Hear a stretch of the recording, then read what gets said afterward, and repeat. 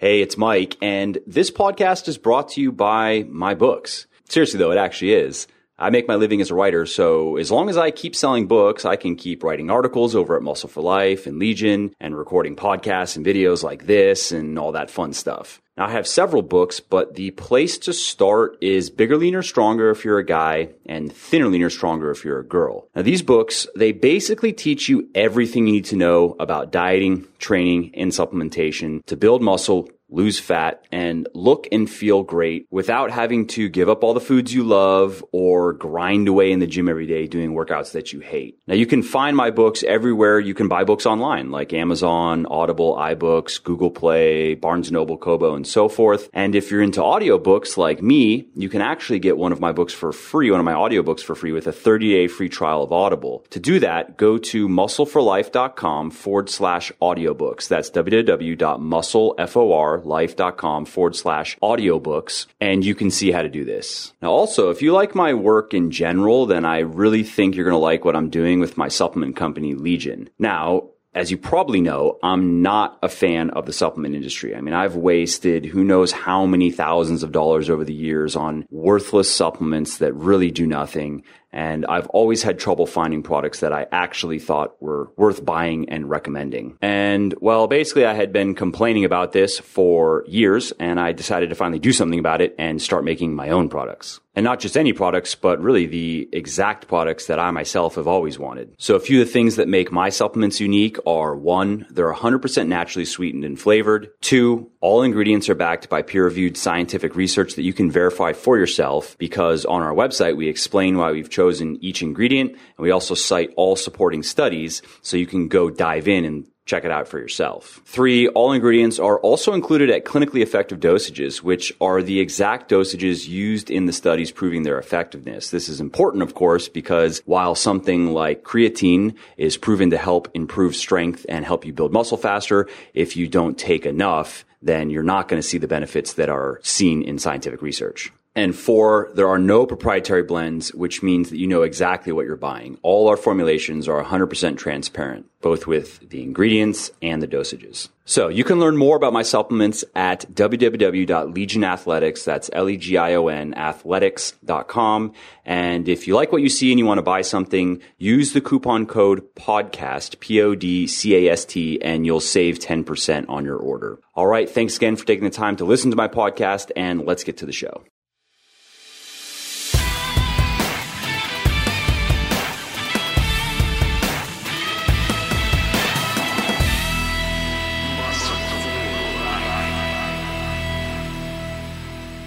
Hey, it is Mike from Muscle for Life, and I'm here with another episode of the podcast. Sorry I missed last week. I actually recorded one with someone that then he asked me not to post it because, you know, he has the product launch that's coming up, so I'm kind of waiting. Maybe it's next week. Anyways, so on this podcast, I want to talk about abs and belly fat and bloating, those 3 subjects, because I get asked quite often about, you know, how to get rid of belly fat, how to have better abs, how to make your abs show, you know, how to deal with bloating, how to know if it's bloating or just fat, and so on and so forth. So I thought it would make for a good podcast.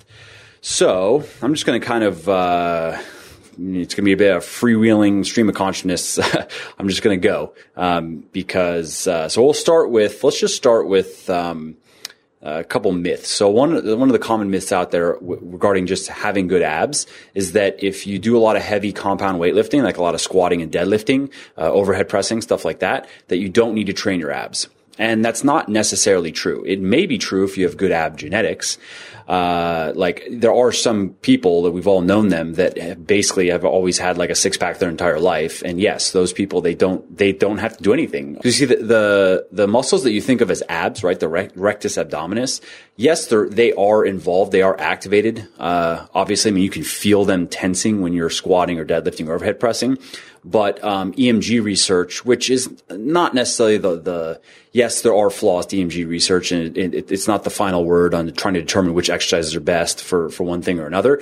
But there's a pretty big disparity between the amount of muscle activation in the rectus abdominis between something like a squat and versus like a hanging leg raise or a captain's chair leg raise or a cable crunch or something like that. So where the heavy compound lifting is great, though, is more in the other core muscles, which you also will see sometimes guys that just do a bunch of crunches or a bunch of leg raises, although leg raises do also, I mean, obviously these exercises do involve other muscles in the core, but you can find pictures of guys, maybe you've known guys or girls that have decent rectus abdominis development, but they're missing the rest of the development. So maybe their obliques are very small, so they don't have that V taper that guys like, or going up now, they don't really have much in terms of serratus, so they don't have the little fingers that kind of go down the side here, and especially as you put your arm up here, you'll see them in this area. The heavy compound weightlifting is great for developing those muscles, but not so great for developing the rectus abdominis. So there's a good example of this. There's a nice guy that works out in the morning, same slot as me. And he right now, he's pretty lean and he's lacking in rectus abdominis development. So it doesn't make sense when you look at his arms, like he's very vascular. He's on drugs as well. Which he's open about, and he talks about it, and kind of interesting to talk to because he's been doing it for a long time, so he has some interesting stories. But so he's very, very lean in his arms, very, vascularity in his arms, and it doesn't really have much fat to grab anywhere on his body right now. But because his abs are very underdeveloped, he has an underwhelming, core. His abs don't have that, clear, defined, almost like blocky type of look, and which is what most guys want. And in terms of girls, I guess it kind of varies. I know girls that really don't want the horizontal lines. They'll take, they like the line down the middle and the lines down the side, maybe a little bit of horizontal, but nothing much. Whereas other girls want something a bit more like what guys want, where you have clear abs that show. But getting there, though, requires that, yes, you have to be lean. Obviously, if your body fat percentage is too high, you're never going to see your abs. If you're a guy and your body fat percentage, once you get around 10% is when you would start, when you have abs. That's when you'd say, when somebody would look at you and be like, oh, you have a six pack, right? And as every percent that you get under 10%, it becomes more and more prominent. And once you get down to 7%, give or take, you get in that range. And then there's just not much fat to pinch. Anywhere really. And, your abs are very clear. Like when you flex them, that's when you have that kind of like shredded type of look, right? And, you can see your abs even when you're not flexed, when you're just breathing or whatever, you'll see them through shirts like this and stuff, if the shirts are tight. And for girls, it's probably about 20% is when the stomach, when they start getting that look, the lines start showing, and every percent they go below that, it becomes more and more, the abs just become more and more prominent. So those are two, key things is you have to have a low body fat percentage and you have to have good muscle development in your abs. And, again, even if you are doing, a lot of heavy compound weightlifting, which is great, if you are lacking in rectus abdominis development, then you are not going to have, a great looking core even when you get lean.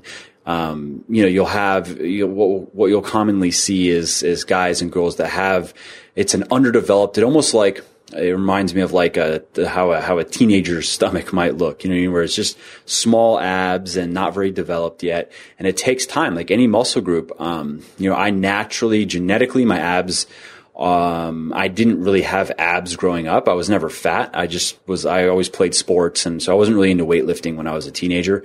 I was playing hockey. And so I stayed, I was maybe 14% body fat or something like that, and didn't care. I just ate whatever and just played a lot of sports basically.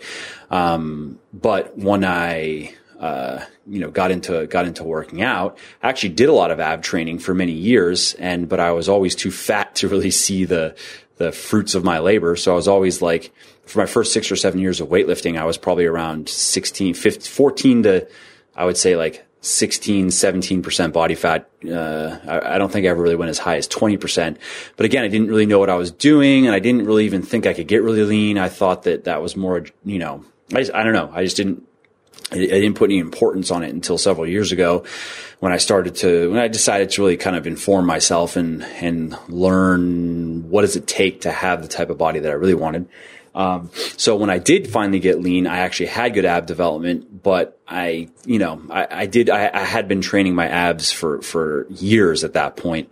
And I didn't really get a chance. I never saw what my stomach looked like when I was lean up until that point. So, I don't think I really had genetics much on my side in that regard though, because, growing up, I never had outstanding ab development at all.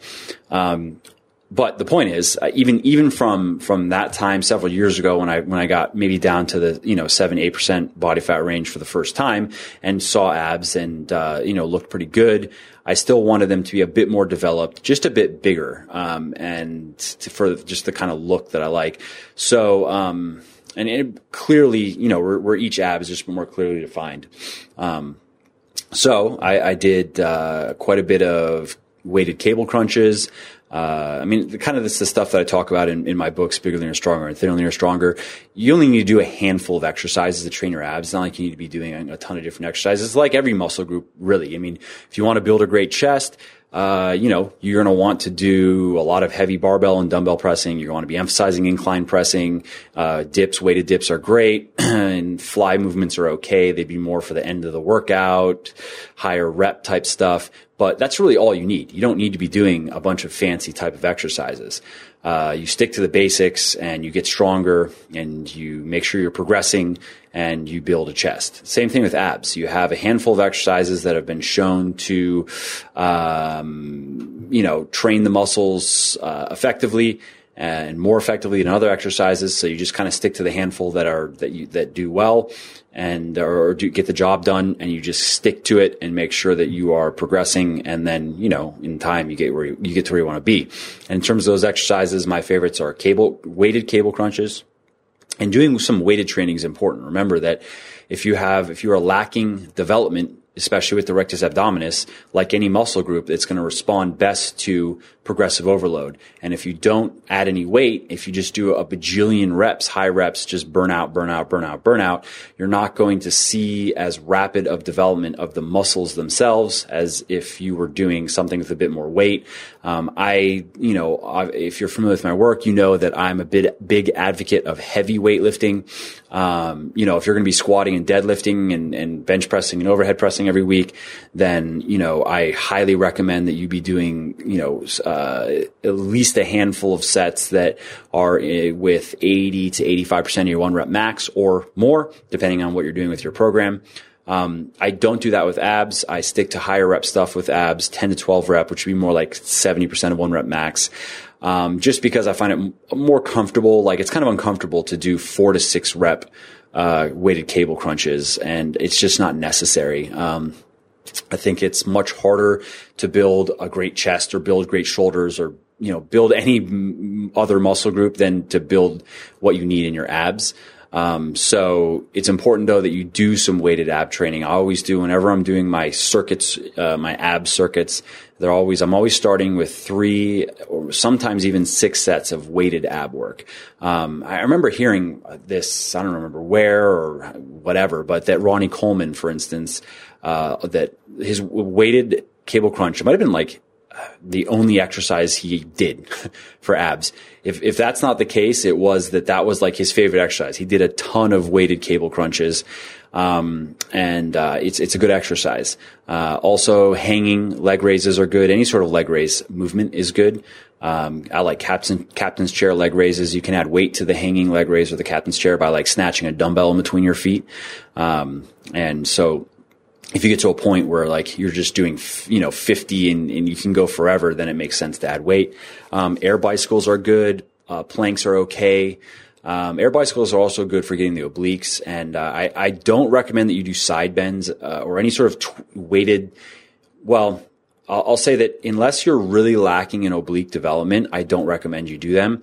I've done very little oblique work even over the course of all the years I've been weightlifting, and I have done absolutely none in the last 4 or 5 years, or let's say 3 to 4 years, because the bigger your obliques are, the worse you're going to look if you're not really lean. Basically, you're going to look fatter. You're going to have that wide waist. It's going to look almost like a muffin top.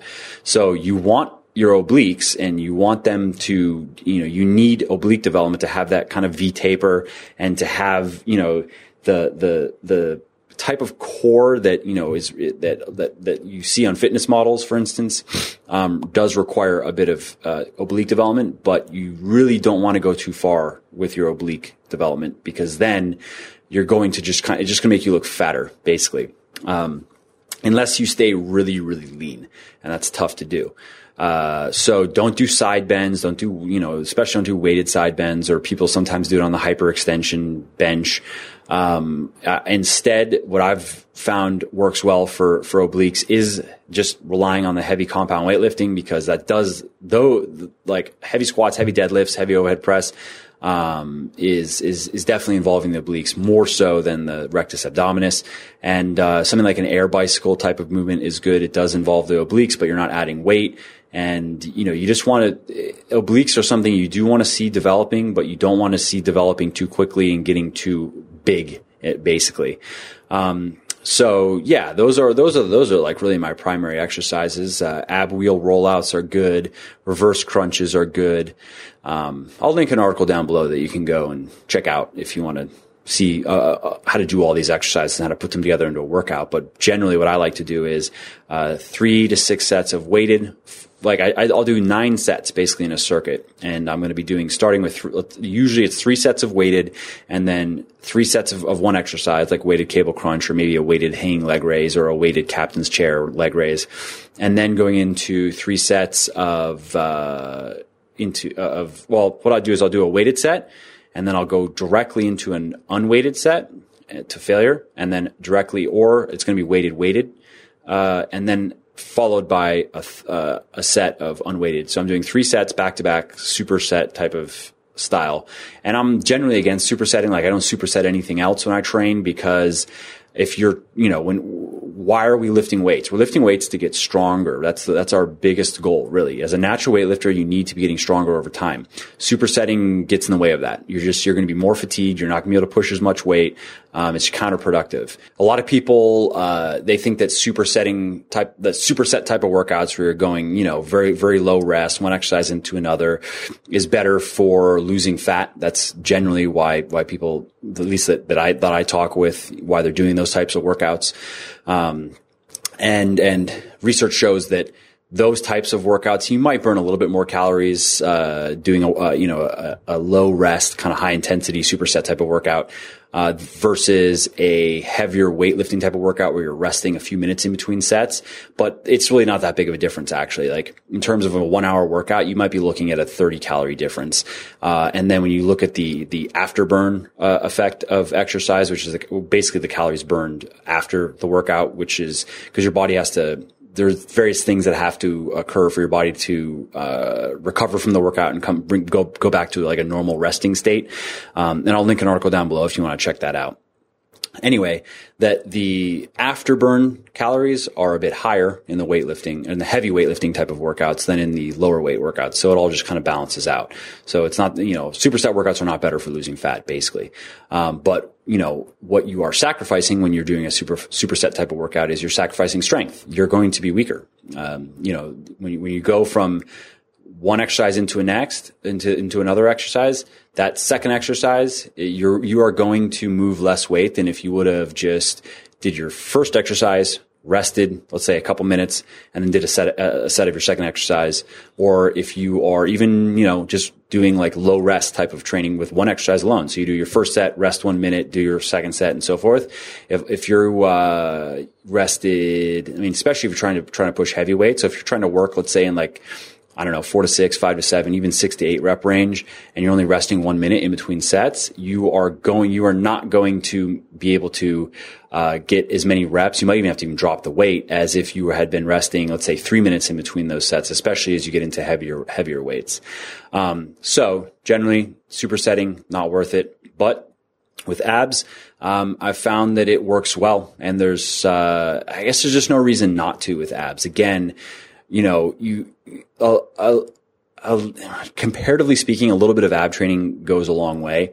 Because it's a small muscle group, it does recover quickly, so you can train it a few times a week. You could do, I try to go for about 6 to 9 of those circuits I was talking about. So that triple set type of superset circuit. So I'm doing 6 to 9 of them. I do them I'll do them while I'm resting on my major muscle group. So let's say I'm doing chest and I just did a heavy set of bench press. Then I'm going to go do my abs, and then I'm going to probably rest another, 60, 90 seconds, just let my heart rate come down, and then go back to the bench and just do it that way. So I'll do 6 to 9 of those circuits. You can do those 6 to 9, 2 to 3 times a week, and that's all you need. And if you just stick to it, it doesn't take that long. I saw a pretty dramatic change in my abs over the course of 6 months of doing that. And I still do abs now, but I do them a bit less because I don't want them to overdevelop, especially with my obliques. So I kind of just want to keep things the way they are, basically. So I'm doing abs twice a week right now, but I'm only doing 4 to 5 sets, total sets twice a week. So that's basically the general overview of how you develop a good core and how you have good abs and a six pack. And the same thing. What I've been saying is kind of slanted towards guys, but it really applies to girls as well. It's just most of the girls that I've spoken with and worked with, again, they're not looking for the same level of ab development as guys are. But I've also found that it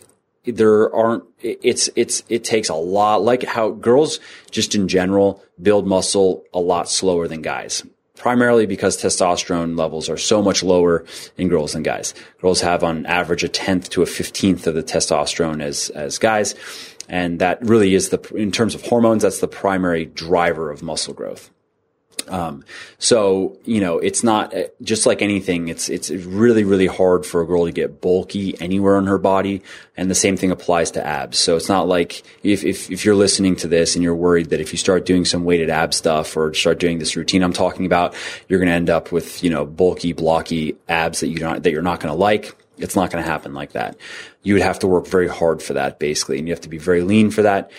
In my experience, when girls do this type of routine, they get lean, and then instead they just have the type of stomach they like, which is generally it's the line down the middle and it's the lines on the side with a little bit of horizontal. It doesn't look like a six pack, but it just looks like, a washboard type of, stomach or whatever. All right. So now let's talk about bloating, because this kind of goes hand in hand. People ask me, basically they don't know, is it belly fat they're dealing with, or is it bloat?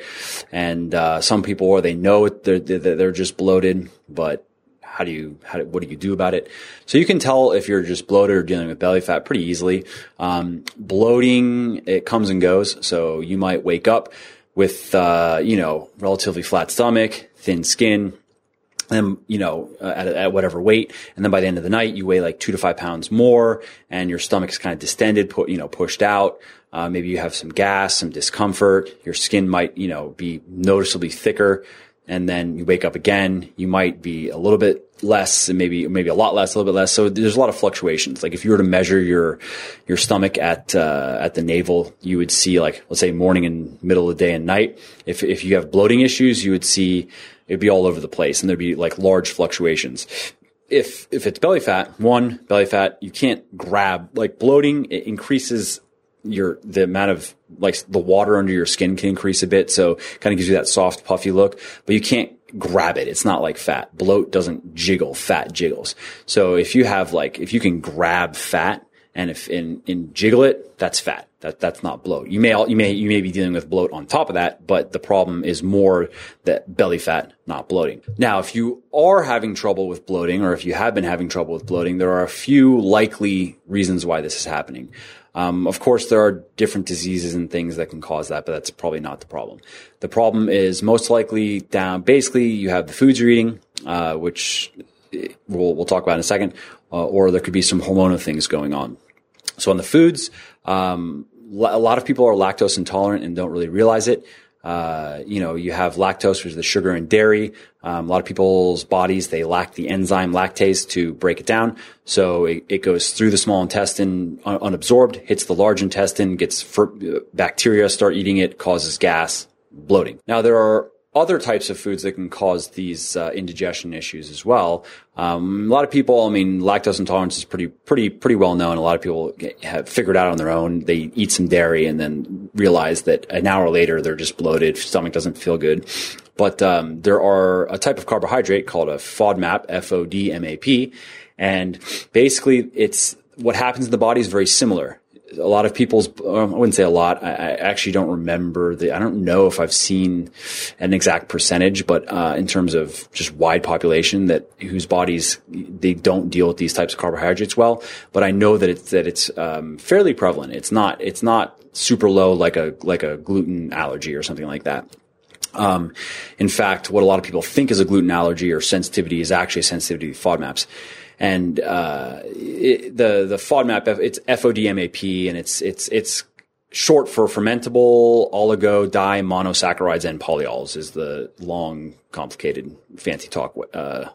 So then it just shortened to the acronym FODMAP. And basically it's similar in that, so these types of carbohydrates, they are not, digested and they're not broken down and absorbed in the, from the stomach through the small intestine. They make it to the large intestine, bacteria get on them, and it causes gas and bloating and indigestion.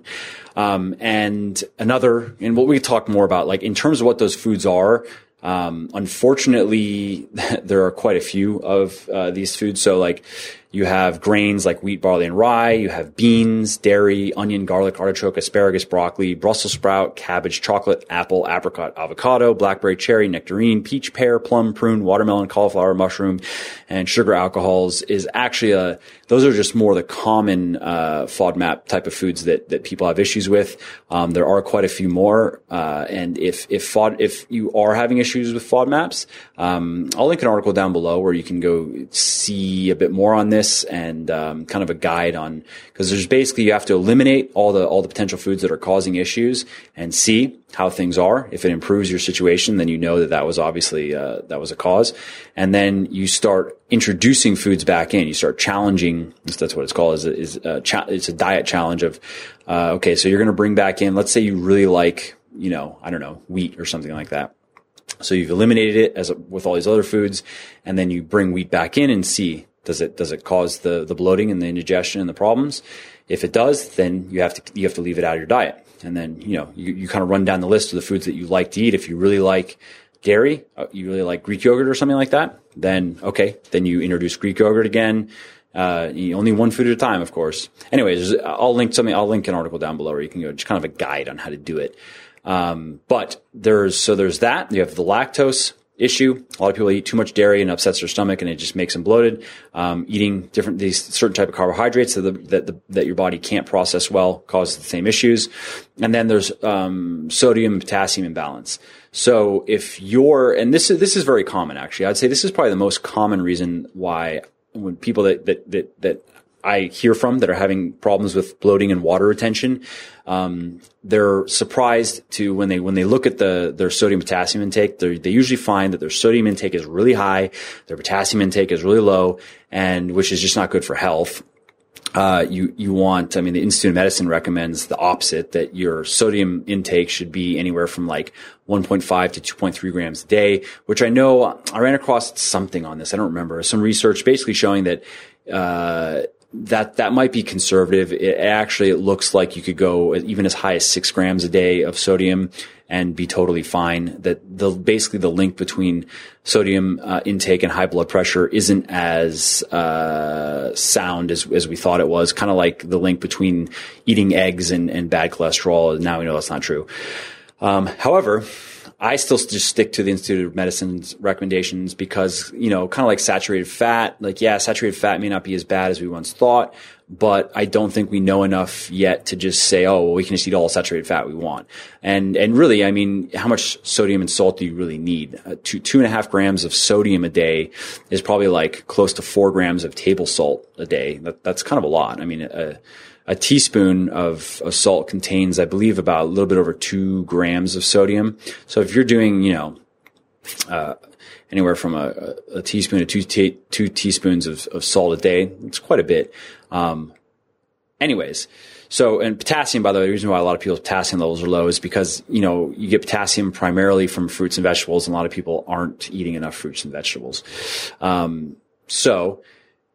Coming back to the point here is if your sodium intake is fluctuating, which it does, where it depends on, because a lot of people, they don't eat the same foods every day. So one day they might go out to lunch at some restaurant and, if you're eating out, your sodium levels are going to be fluctuating a lot. If you're eating out a lot, because you make food, like salt brings out the flavor in food. A general rule of cooking is your food, you want it to be basically salted as you want to have as much salt as you can, as your palate will allow, essentially. Like if you want to err on the side of maybe even oversalting a little bit than undersalting, because undersalted, the less salt it's in a dish or in food, the less flavor there's going to be. So when you go to a restaurant, the rules, of course, of making food taste good is a lot of salt and a lot of fat. So you have butter, dairy, oil, because fat also brings out flavors. So that's why eating out a lot is kind of a nightmare for dieting, because you don't know in terms of calories. Like a dish could easily have 500 more calories than it really should have, just because, by adding maybe that's a bit much. Let's say a couple hundred calories more than it should, because, adding that butter, adding that cream, it does add a bit to the dish. But let's say it improves mouthfeel and taste by 20%, but it increases calories by 80%. Is that worth it? I don't think so. But that's restaurant food. Salt as well. Restaurant food is going to be depending on what you order. Now, of course, if you just go order a salad with some chicken on top or something like that with a vinegar-based dressing that's on the side, and you do it, you can be smart about it, of course. But if you're just going and ordering things off the menu and whatever, just know it's going to be very, very salty, or very, very high sodium food, generally speaking. So when you increase your sodium or potassium intake above the normal, so in either one, if you have a noticeable fluctuation up, then you're going to hold more water. And that's right. Even with potassium as well. If your potassium levels are fluctuating a lot, you're going to see fluctuations in the amount of water that you're holding. And if you reduce sodium intake, of course, then you're going to see a reduction in the amount of water that you hold. So what I find with a lot of people that deal with water retention issues is it just follows their sodium potassium intake. Potassium tends to be a bit more static because, again, you're not adding potassium to food. I mean, you're getting your potassium from your food, or you're supplementing with it, and that's it. But the amount of salt that you can, a person's eating or that you're eating can change wildly depending on the foods. So then, what I find is when people look at it and they're surprised to see they're eating, 6 grams of sodium a day, but it can fluctuate anywhere from, it could be 2 grams one day and then 6 grams the next day and then 3 grams, and then 4 and then 1. And then when they level it out, when they start getting it a bit more, let's say just keeping it in the 2 to 3 grams a day range, then voila, their bloating problems go away, or, they find that their skin is a lot thinner and they're not holding nearly as much water as they were before. So those are the major things. Oh, there's hormonal disturbances as well. So basically, the long story short on the hormones is the hormone cortisol. If the higher your cortisol levels are, the more water and the more bloated, more water you're going to hold, the more bloated you're going to look. If you're familiar with my work, I don't talk much about hormones because they're kind of just, a scapegoat. It's very popular right now to just blame stuff on hormones, and a lot of people use it to sell bullshit books and bullshit pills and powders and stuff. I mean, the bottom line is if you're having any issue with losing weight, gaining weight, if you're having issues with bloating, if you're having any sort of unwanted body condition, it's unlikely that it's a hormone problem. If you're not able to lose weight, it's probably because you're eating too much food or you're not moving your body enough. You're not in a negative energy balance. If you're having trouble gaining weight, it's probably because you're not eating enough food. There might be some training things, but it's really like you're going to get the majority of your results from just following the fundamentals, and your hormones are probably fine. But when it comes to bloating and water retention, the hormone cortisol particularly can really screw with you. And the reason why people that are generally into fitness will run into this issue is because when you're in a calorie deficit, your cortisol levels are naturally higher. If you are, let's say, skimping on your sleep to get up to work out, if you're restricting your sleep, your cortisol levels are going to be higher. If you are following a low carb diet, your cortisol levels are going to be higher. If you have any sort of life stress and stuff that's going on, all these things add up. And especially when you go into a calorie deficit, and if you're overtraining, doing a ton of exercise in a calorie deficit with a low carb diet, your cortisol levels are going to be very high, and you're very likely to struggle with bloating issues just because of that alone. What you want to do is you want to bring your cortisol levels down, and you can do that in different ways. One, don't bother with low carb dieting. If you're trying to lose fat, you're not going to lose fat faster. Low carb is really for people that are sedentary or who don't do well with carbohydrates. Some people, even though they're relatively lean and they're active, if they eat any more than, let's say, 50 grams of carbs in a meal, they get sleepy, they get tired. Okay, fine. That's knowing your body. That doesn't mean, though, that you necessarily have to follow a low carb diet. You just have to restrict the amount of carbs you're eating in one sitting. A lot of that just comes down to insulin response, insulin sensitivity. For instance, I have very good insulin sensitivity, I guess, because I can eat a huge amount of carbs and just be totally fine. I can eat 250 grams, 300 grams of carbs in one meal and really not even get tired, and just, I might be full, but, I'm not going to go pass out unless, for me to get to pass out, and I've done it before, the last time I really passed out, I guess it was like Thanksgiving last year. I ate 6 plates of food, full plates. And that was stuffing, mashed potatoes, sweet potatoes, protein. 6 plates of that.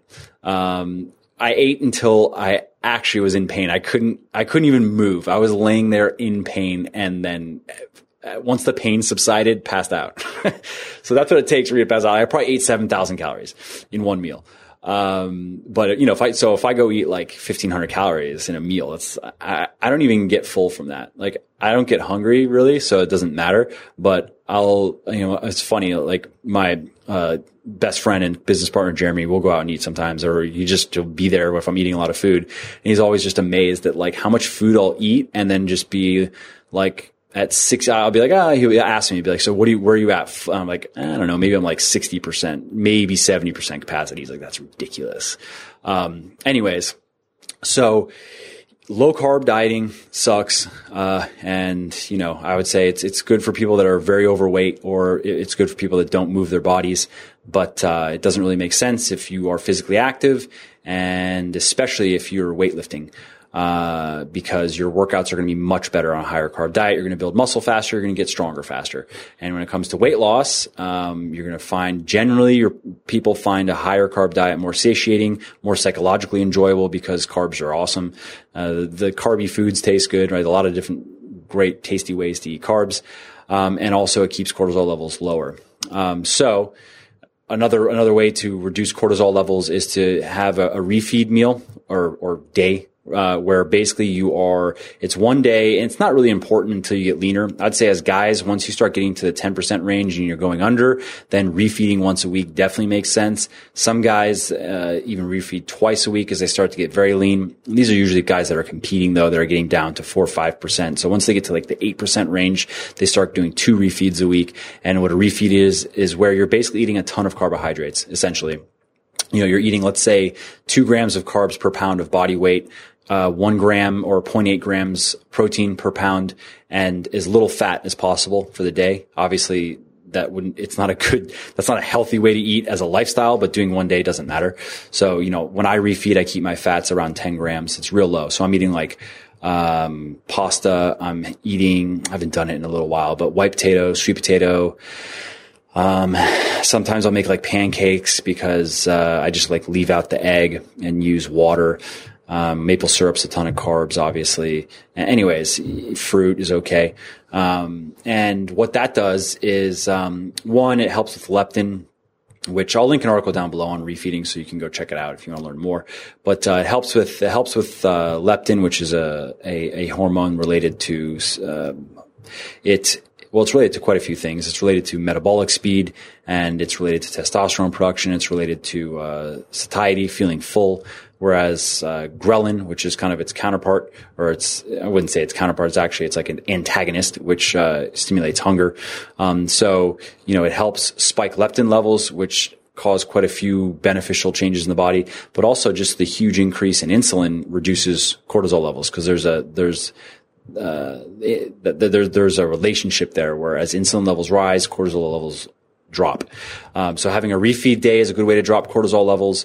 Maybe taking a deload week in the gym, which I'll link an article down below. If you're not familiar with what a deload is, basically where you're dramatically reducing the intensity and the volume of your workouts. If you haven't done that in a while, there is a point where your body does need a bit of a break. Deloading is a great way to do that. Even maybe increasing your food intake. If you've been in a calorie deficit for, let's say, 8-10 weeks or so, maybe 12 weeks, and you've been refeeding and your workouts are dragging, and you get this run down kind of feeling, increasing your food intake for a week, maybe like, jumping your daily calorie intake up by a few hundred calories, 300, 400, even 500 calories a day. I would do a lot of that in carbs. That can help just give your body a break. So there's a lot of things you can do to reduce your cortisol levels. Make sure you're sleeping enough. Make sure that's a priority. And if you do that, if you bring your cortisol levels down into a more normal range, you'll find that, the bloat just goes away. Like you're just not going to be holding nearly as much water.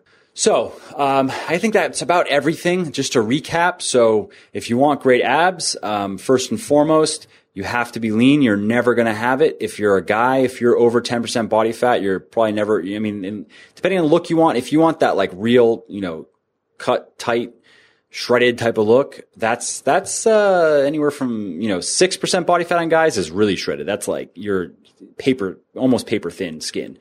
And I would say, 7%, 8%, all in that range is where generally the kind of look that most guys want. Like if you follow me on Instagram and see my pictures or whatever, I'm about 8% body fat. So, just to have that as a reference point. For girls, it's about 20% is where the magic kind of starts. And then I'd say that the look that most girls want, where you're athletic, you're not like super shredded, you still have curves, is probably about 18% is where most of the girls that I've spoken with and worked with, that's where they get to that point and then they're happy and they just stay there. So that's the first thing, be lean enough. Another thing is make sure you're training your abs, make sure you're doing weighted training, make sure you're training them several times a week. Just doing heavy compound weightlifting is not enough. And remember, don't go crazy with the oblique training. Don't do a bunch of weighted side bends and stuff like that, or you will regret it. At some point, you're going to realize that your obliques are overdeveloped. And if you don't stay really lean, it's just going to kind of look like a muffin top. So don't make that mistake. And it's probably also just worth saying that on those weighted ab exercises, make sure that you're progressing. Like any other exercise, you want to be getting stronger. You want to be moving up on those weights. So if you start your cable crunches with 100 pounds and you can do 10, let's say, 6 months later, you'd be good if you're at 180 pounds or 170 pounds and you can do 10. So, don't just go through the motions, treat it like any other exercise and any other muscle group. You really want to make progress. And on the bloating side of things, if you've been dealing with bloating issues, if you suspect you might be lactose intolerant, kill dairy from your diet, see how that plays out. Look into FODMAPs. I gave kind of a long list of foods. Again, I'll link an article down below or a guide down below so you can learn more about that. But that could be the issue.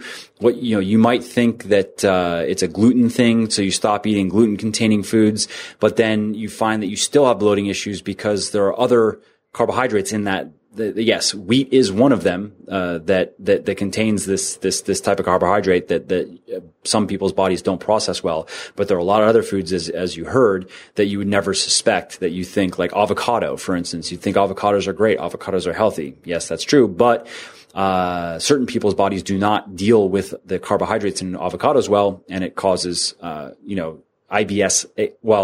Avocados don't themselves cause IBS-like symptoms, but if you're eating too much of these FODMAP carbs and your body doesn't do well with them, you will develop IBS-like symptoms.